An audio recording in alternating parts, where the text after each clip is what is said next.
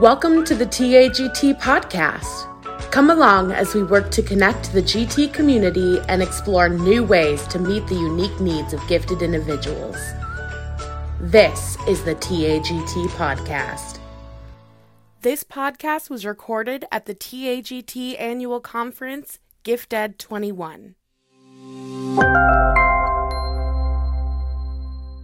Hello and welcome to the Texas Association for the Gifted and Talented podcast. I'm your host, Michael Fluchet. A special thank you to our sponsor, Renzulli Learning. Check them out and get your free trial at renzullilearning.com. Today we're chatting with Dr. Stephanie Boyce. Dr. Boyce is an edupreneur driven by her passion to reshape the educational landscape by making culturally responsive teaching a way of life.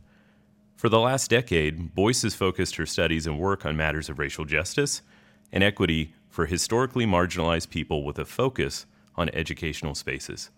She currently serves as the Chief Education Officer of Stephanie Boyce & Associates, LLC, the parent company of The Fresh Classroom, professor and director of the writing program at Paul Quinn College, and lecturer of African American Studies at the University of Houston.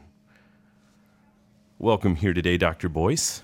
Thank you so much for having me, Michael. I appreciate you. It's an honor. So let's get this started. All right.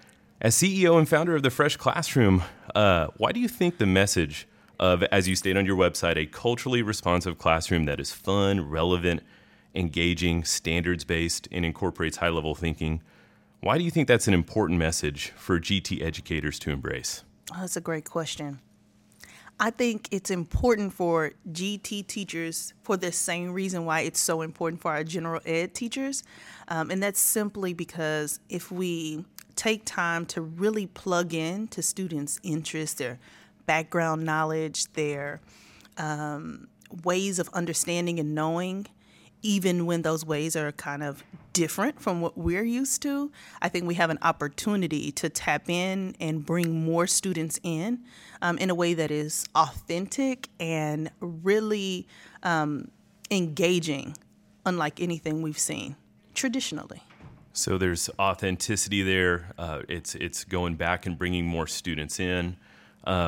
Getting some time to check out the Fresh Classroom was really fun for me to be able to do. Mm-hmm. How does that Fresh Classroom and what you're doing, the great work you're doing there, help educators kind of begin that process for themselves? Well, I think one way is that it starts to reshape the way that we approach students and the student and teacher dynamic. And it's really mind-boggling for some people to think about our classrooms as a place where students have autonomy, where students are not empty buckets that come to be filled, but they're filled buckets that come to get even more poured into them. And so sometimes, especially when brilliance looks or sounds different than what we've been told it is, teachers have to be trained to understand and looking through a new lens at the same kids, but with a new lens to understand, just because a student talks a certain way, dresses a certain way, looks a certain way, or comes from a certain place, doesn't mean they have less brilliance necessarily. It just may mean that I have to lean into understanding them, their cultural nuances a little bit more in order to tap in and see the potential that a student has to do all kinds of greatness.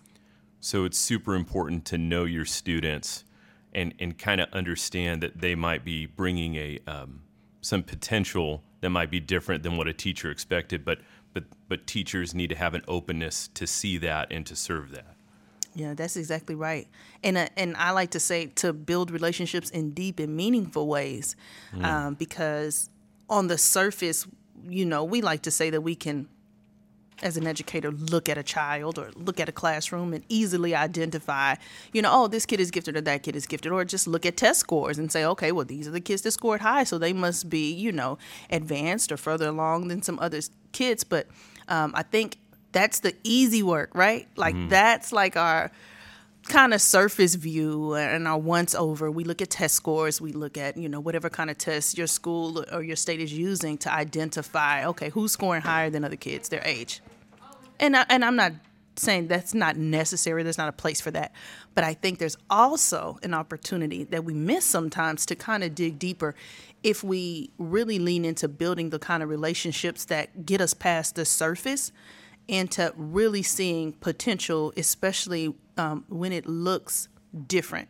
I keep saying that because sometimes for teachers, like for instance, I've taught a lot of students that speak African American standard vernacular, right? And so that's a whole nother iteration of the standard English language. It's kind of got its roots from the same place.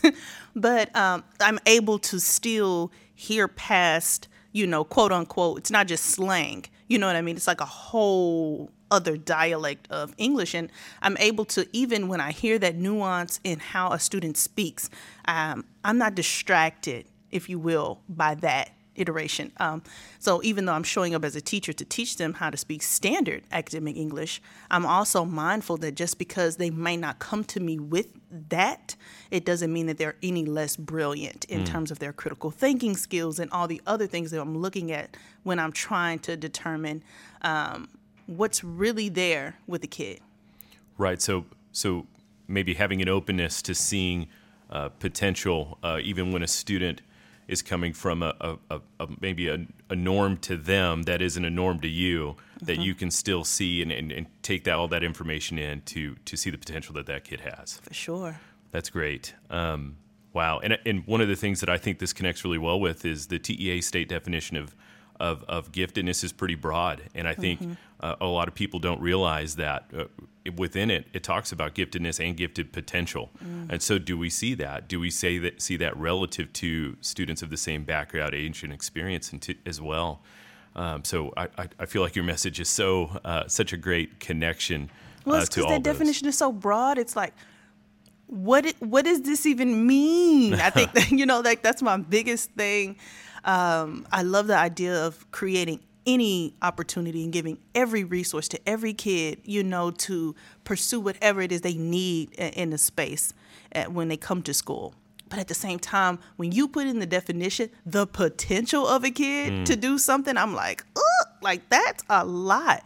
And that puts a lot in my mind on the educators in the building, because that potential may or may not be realized by a parent based on their resources and opportunities, right? So they may not even see that potential. They might just be looking at their kid as like, hey, this is my kid and this is how they are, but not from the lens of identifying them as potentially gifted, because they might not have been exposed to the resources and opportunities to even, like, I'm a parent and I have a 2-year-old and she, in my mind, is so gifted, right?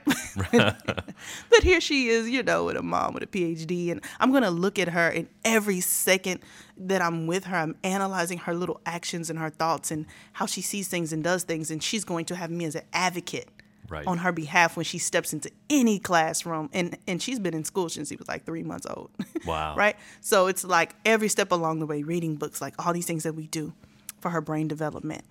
Some students don't have the privilege of that advocacy in a person. And so that's where our educators have to be equipped to be able to see said potential. Otherwise, they miss an opportunity, not just in that moment for that grade level where they've not been identified, if they're younger, but all the other opportunities that would have been provided as a result of someone seeing that potential and advocating for those kids.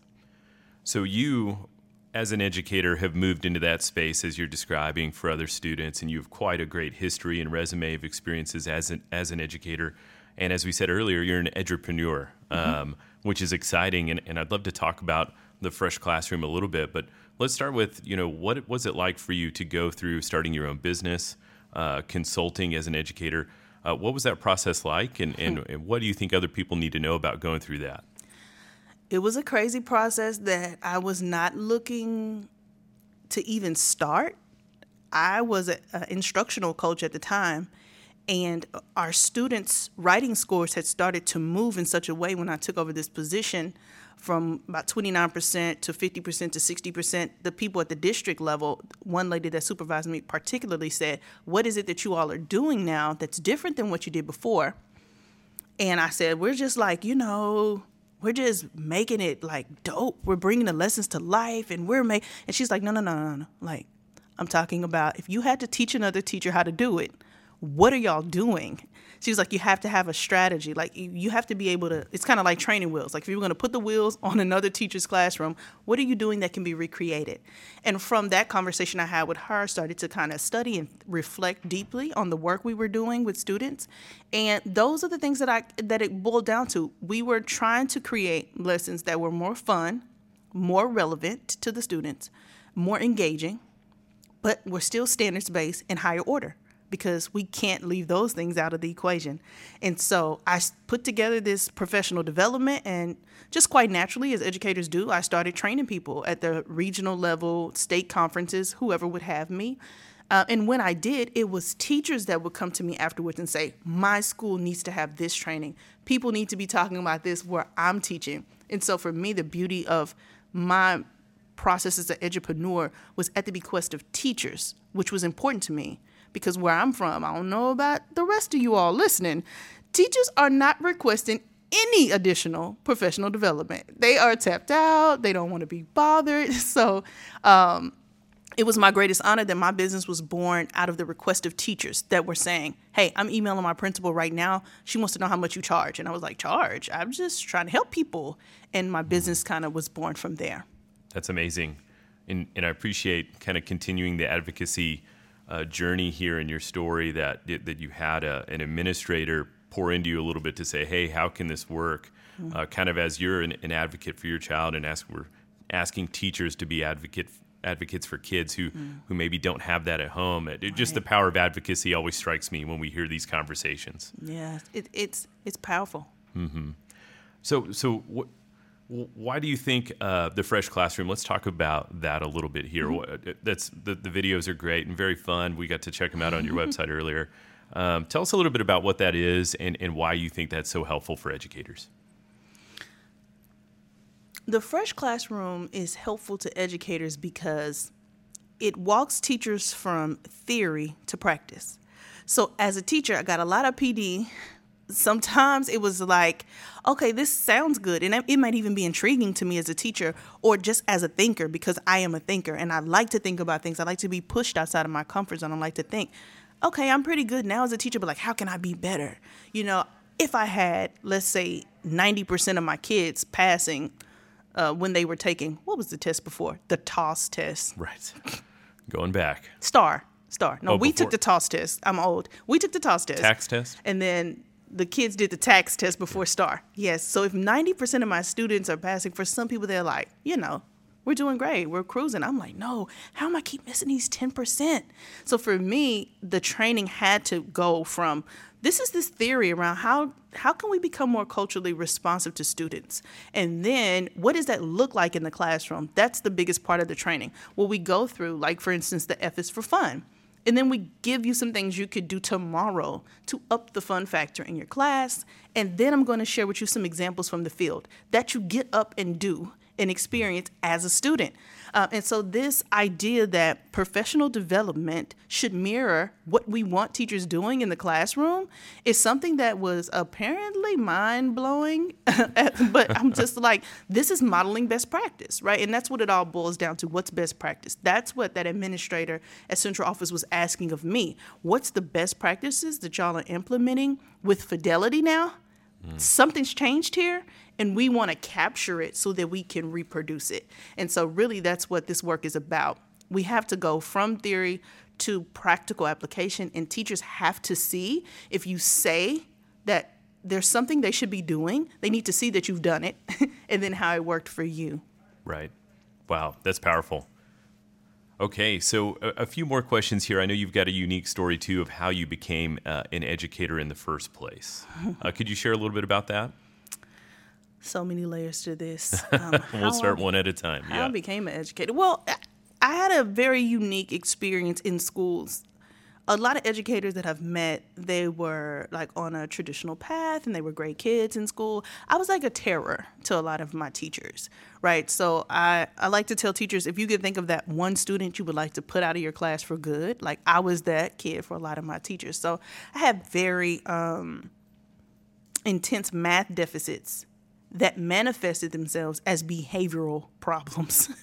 for some of my teachers, right? So I think that was the biggest part of what led me back to education, was having the experiences where I saw opportunities where an adult could have been an advocate for me, could have stepped up and said, something's going on here. They could have got past the fact that I had a sassy, smart mouth or something I've said that kind of made them upset. They could have gotten past the personal kind of first response to put a kid in their place and said, hey, something's going on here. This is irrational. They could have positioned themselves to really fill in a gap that was there. Because my mom didn't know, she just knew, hey, I'm not good at math. You're not good at math. This is just not our thing. Do your best. And so that's kind of one of those things that led me back to education, even when I tried to go into law and make a lot of money, was just this gnawing, this calling and this purpose to want to make things better, because the educators that did stand in the gap and advocate, they were the difference makers for me, for sure.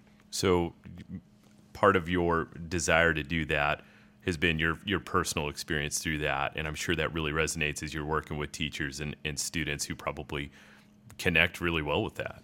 Yeah, for sure, because I know that I've always been gifted linguistically, and so my verbal, I did oratory and speech competitions, and all of that stuff came really natural to me, impromptu speaking, and Lincoln Douglas debate, I used to just be like all the way. But when it came to math and the abstraction of the numbers and letters being next to each other, it was always like, ugh. And so I'm always mindful of that. Like, in my mind, every kid is gifted in some way. And my approach is almost like figuring out a puzzle. Like, can I figure out where your gifts are, where you're more gifted, and then how can I nurture those things while bringing you along on the things, on the other things. And so, yeah. Great. And I've got a few more questions here as we start to wind down the podcast, just to kind of dig deep a little bit more with you and get a better feel for you and your beliefs within this. But just a couple of fast questions here. And okay. just real broad here. Okay, let me get ready. Yeah. Who in your life has inspired you? When you think of whether it's just personal people in your walk or people more broadly, who has inspired you, especially on this really awesome and unique educational journey you've been on? This is so broad. It inspired me like my whole life. Okay, I'm going to narrow it down to Mary Lindstetter was my English 4 AP teacher. Wow. She was an advocate for us. So she was a blueprint for me in a lot of ways when I went to the classroom. So for instance, if we did a drama unit, I remember it was our first time going to a live stage. Like, we went to the Dallas Theater Center to see a real performance of Hamlet. But she took us to eat at On the Border first, and we had like a sit-down meal, and then we went to the theater, and then she made our learning things an experience. And so she was very inspiring for me as an educator. But the flip side of that was I also saw how culturally irrelevant the content was that she taught us. And so I, as a gifted student, would ask her questions like, we were doing British literature, and I would be like, so they don't have any black people in Britain? We don't get to read about it. And she would be like, oh, Stephanie, and she would kind of like chuckle and let me have a little moment, and we would all laugh and move on. But as an adult and a practitioner now, I look back at my little 17-year-old brain, and it was desiring connection to the curriculum. And so, but she inspired me in so many ways, in both regards, in terms of what I wanted to do and then what I wanted to be better at as an educator. Fill in the blank. Uh-oh. The best way to foster student potential is? To nurture authenticity, create a safe space for it, and allow them to show up in the fullness of who they are, and allow them to reveal it to you without trying to fix them like they are broken. From your lens and perspective, what are some creative solutions to the needs out there in gifted education today? Ooh, that's loaded. To the need. That's okay. I think one thing that I'd point to is the need for diversity, of course, in terms of how students are identified, because I think, like I said earlier, providing any opportunity for a rigorous curriculum and more opportunities to dig deeper is good for all kids. But I also am mindful that we just have to do a better job at seeing brilliance. in ways that look and sound different. I think that's the biggest piece for me that I think can be a focus for educators, is that we just have to be able to see more and pull more students in. I think that's the biggest goal for me. Dr. Stephanie Boyce, it's been an honor to talk to you here today. Anything else before we go? I don't really have anything else.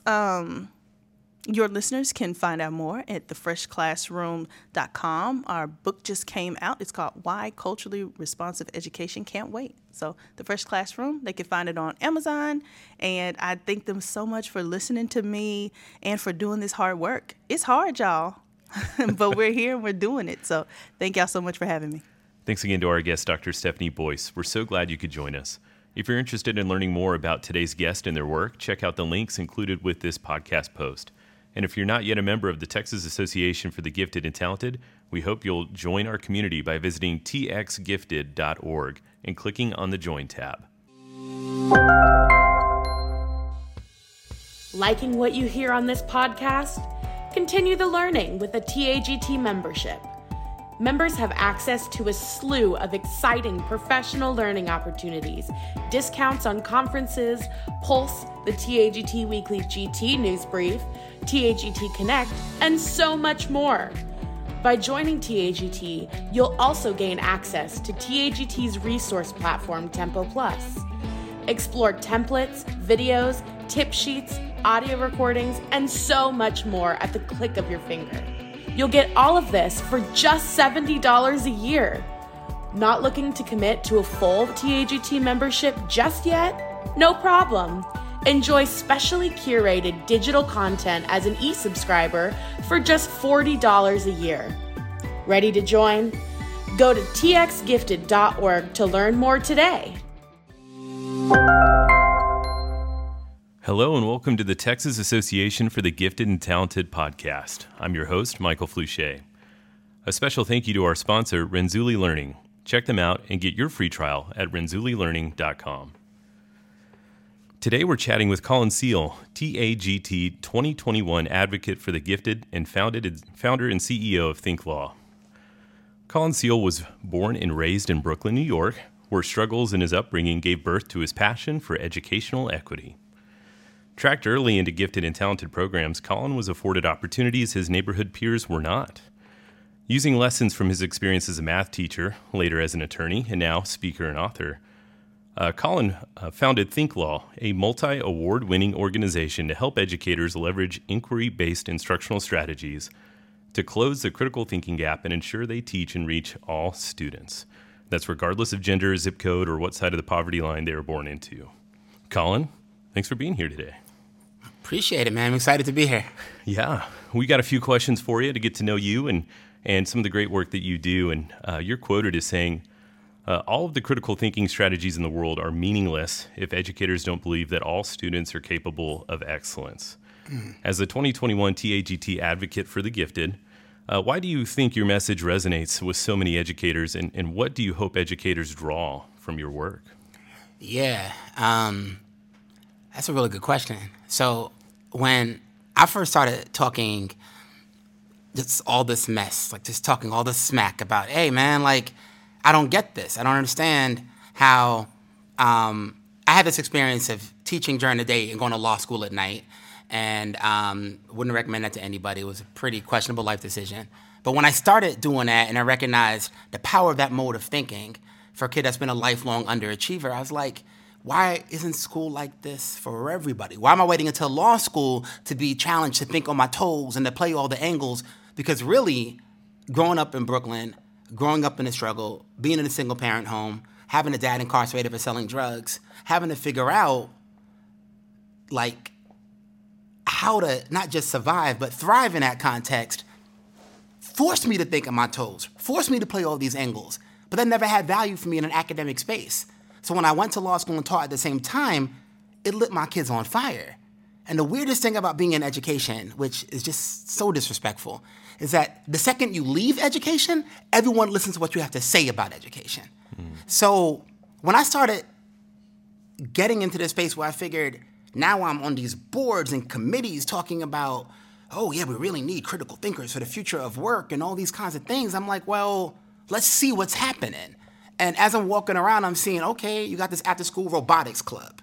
You got this Model UN program. You got these gifted programs, these AP classes, these international baccalaureate courses, where at best you're serving 7 to 8% of the school populations. And you look at that 7 to 8%, they don't look like you, Michael. They don't look like me. And at the end of the day, I'm seeing that although we're saying critical thinking is so crucial, we treat it like a luxury good. And sometimes when you say certain truths, people just say, yeah, that's true. And what I realized was, it's one thing to say that kind of positive message, all kids need critical thinking. When I start getting more negative, though, when I start saying, you know what, rote memorization and spoon-fed learning are unacceptable for what we got our kids to get ready for the 21st century, that negative messaging is like, yeah. How can we keep on going forward without teaching our young people not just how to learn stuff and do stuff, but how to actually innovate, how to lead, how to break the things that need to be broken? Because if there's anything we could look at today, we can know we got a lot of things that need to be broken. So I didn't know for a fact that when I started this, it would end up leading to over 50 partnerships in the state of Texas and partnerships across 42 states and, a book that sold 20,000 copies within a pandemic and second book and I don't know, maybe I'll do a Christmas album, a third book, I don't know. But these are all the things that I think when you're striking the right chord with folks and you're telling a story that's just very authentic, very real, and very practical in terms of like the day-to-day realities of what this means for classroom educators, that's the kind of thing that really sticks to teachers, I think. And when I hear you share about you and your journey and your message here, I keep thinking of authenticity and how important it is and how we need to prepare students in an authentic way, all students in an authentic way, right? And I feel like educators probably really connect to this idea that you've had this law background that's clearly authentic, that you were able to merge into education because that needs to be there. What encouragement do you have to other educators, or maybe it's not law, maybe it's some other realm, to incorporate that into the work that they do to provide authentic experiences? Yeah, that's a really hard one. It's a hard one because I'd be lying to you if I said that authenticity is something that came naturally. The truth is, when I first started teaching, I carried an enormous amount of shame with me. Embarrassment almost, that I grew up in things that I really wouldn't brag about. I wouldn't even mention anything about my dad being incarcerated for selling drugs because it's embarrassing. When I was in law school, I made sure that never came up because my name is Colin Seale, but it's actually Colin Seale Jr., and I have a little brother who's named Colin Seale III, which tells you what kind of guy my dad is, right? Real character. And my dad actually, if you look it up on the legal research system, he tried to file his own appeal and all kinds of nonsense. So looking up Colin Seale in a database would show my dad's case, and it was so embarrassing. And it didn't hit me until I got older. And as a student I had, her name was Yasmin, and she founded a really thriving nonprofit in D.C. that raises up scholarship money for kids with incarcerated parents. So here I am at the time, having an incarcerated parent as a teacher. I have a child who has an incarcerated parent as my student, and my inability to be real with myself actually limited my ability to make a very meaningful connection with a student who probably felt just as isolated as I felt when I was going through that same thing. So it's not even all negative. It's not always these negative things. It's like, if you really are into button collecting, guess what? That's your passion. And maybe kids might not think that's the coolest thing in the world, but they love to see that you are actually a human being with interests that are real and legitimate. As an educator, think about this. How does it feel when you're here in Texas and you walk into an HEB and your students see you, they're like, oh, you're in the HEB? You buy milk? They freak out. But it's just they never get to see the human side of us. So that means we actually have to see the human side in ourselves. And with so many educators, particularly educators that, are working in the gifted space, struggling with matters of perfectionism and imposter syndrome, authenticity is often a continuum. right? We're always just trying to thrive and find ways to get there. But just know that if you want to talk about making those results matter with our kids, you can't talk about having an authentic relationship if you're not authentic to yourself to begin with. So if we're expecting to move the needle with students with authentic experiences, authentic learning and thinking, if the teachers are disconnected from that truth, it may not get there. Yeah. And even being able to like share some of the parts of the truth that aren't that pretty. You know, like I can sit here and talk all the time like, oh, I do all this work on the intersection of equity and instruction, but I could also be honest enough to say, hey, I became a teacher to be a role model to young black boys. I ended up being the only black male educator on my team. And yet, I actually referred out twice as many black boys out of my class than anybody else on my team. They were my why. And I was putting them on a bullet train through the school to prison pipeline. Why? Some misguided notion that maybe like I had to be extra harsh to them because the world was going to be unfairly harsh. So I had to over-prepare them for that world with tough love, even though I was uniquely qualified to show them love.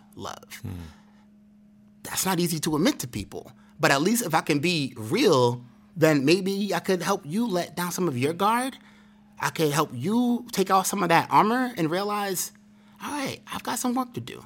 We've all got some work to do. And that's not necessarily a bad thing. That's the work. That's right. Yep, I agree. We all have some work to do. And speaking of your work and kind of your journey, what's next for you? Where do you see you going from here, knowing how far you've come? Yeah.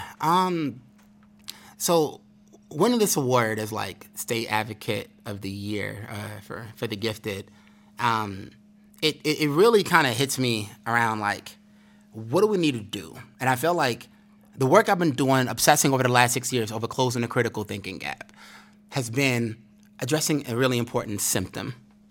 But when I start digging into the roots of the symptom, I look at some of the work that's coming out in my second book, Tangible Equity, which comes out in April 2022.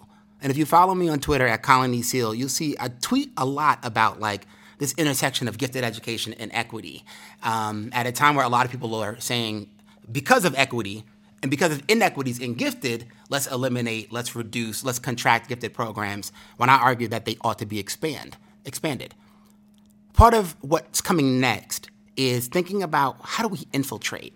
How do we start to change the conversation where I'm like, you know what? I could care less whether you believe that gifted is real. I'm not having conversation with you about whether the sky is blue or not, right? Here's what I care about. I care about this idea that there are gifted kids in every school. And if we can figure out a way, which I've been doing more and more of, to work with school system as a whole to say, you know what? Look at your day-to-day instruction. Look at your scope and sequence. And we're going to figure out a way, using what you already have, to bring in critical thinking, to bring in culturally responsive content that's going to light our kids on fire at least once a week. Whether we're talking about high school chemistry or middle school science, we're going to find a way to make that a part and parcel of what you're doing on a day-to-day basis so it doesn't feel like one more thing. And what we're going to do is attach ourselves to other important initiatives. Because most schools already have a school improvement plan around more rigor, more engagement, more student voice and all of that. Well, we're going to give you those tools to do that. Oh, a lot of districts here in Texas in particular do a lot around teacher diversity. Well, I just launched a nonprofit called the B Project, where we're literally paying. I got money to pay educators of color $2,000 a pop to earn their gifted credential. Because I believe fundamentally that if we can change the face of who gets to teach gifted, we might be able to finally shift this very stubborn needle around what it means to be gifted, who gets to be gifted. So that's something that is our next big project, that working out with an advisory board of a lot of very prominent and amazing gifted scholars of color. And I mean, honestly, I want to retire by 45 tops. I want to be cliche. I want to be like, oh, more critical thinking in education? Oh, like more super high expectations? Oh, like more programs where like everyone is represented proportionally? Like no more am I going to a conference. I'm just going to name it, right? I went to a conference this year in Pennsylvania. I was the keynote speaker for their gifted conference. Pennsylvania, home to cities like Philadelphia, Pittsburgh, Allentown. I was the only black person at this gifted conference out of about 400 people. That's actually not that rare, though. I'm in a lot of spaces, in a lot of states, where when it comes to the gifted population of educators, I'm one of very few, if not the only one. We can't talk about changing the demographics of the kids to reflect the reality if we don't think about what it means to reflect our own realities, right? It's part of that same kind of reflective spirit about being authentic and calling things what they are. So I plan to get in much more trouble. I plan to offend a lot more people, but I think by doing this and being really bold about it, we'll finally get to a place where, like, not only will critical thinking no longer be a luxury good, but we'll no longer have this gap where, although we all know brilliance is distributed equally, opportunity is not. That's what I'm working to change. And with the help of so many amazing partners all across the country, but especially here in Texas, where a lot of this work started to get accelerated, I think we're going to do this thing. So a couple quick questions as we start to wrap up here. If I'm a teacher and educator listening to this and I want to get started with critical thinking, your number one tip just to get them started would be what?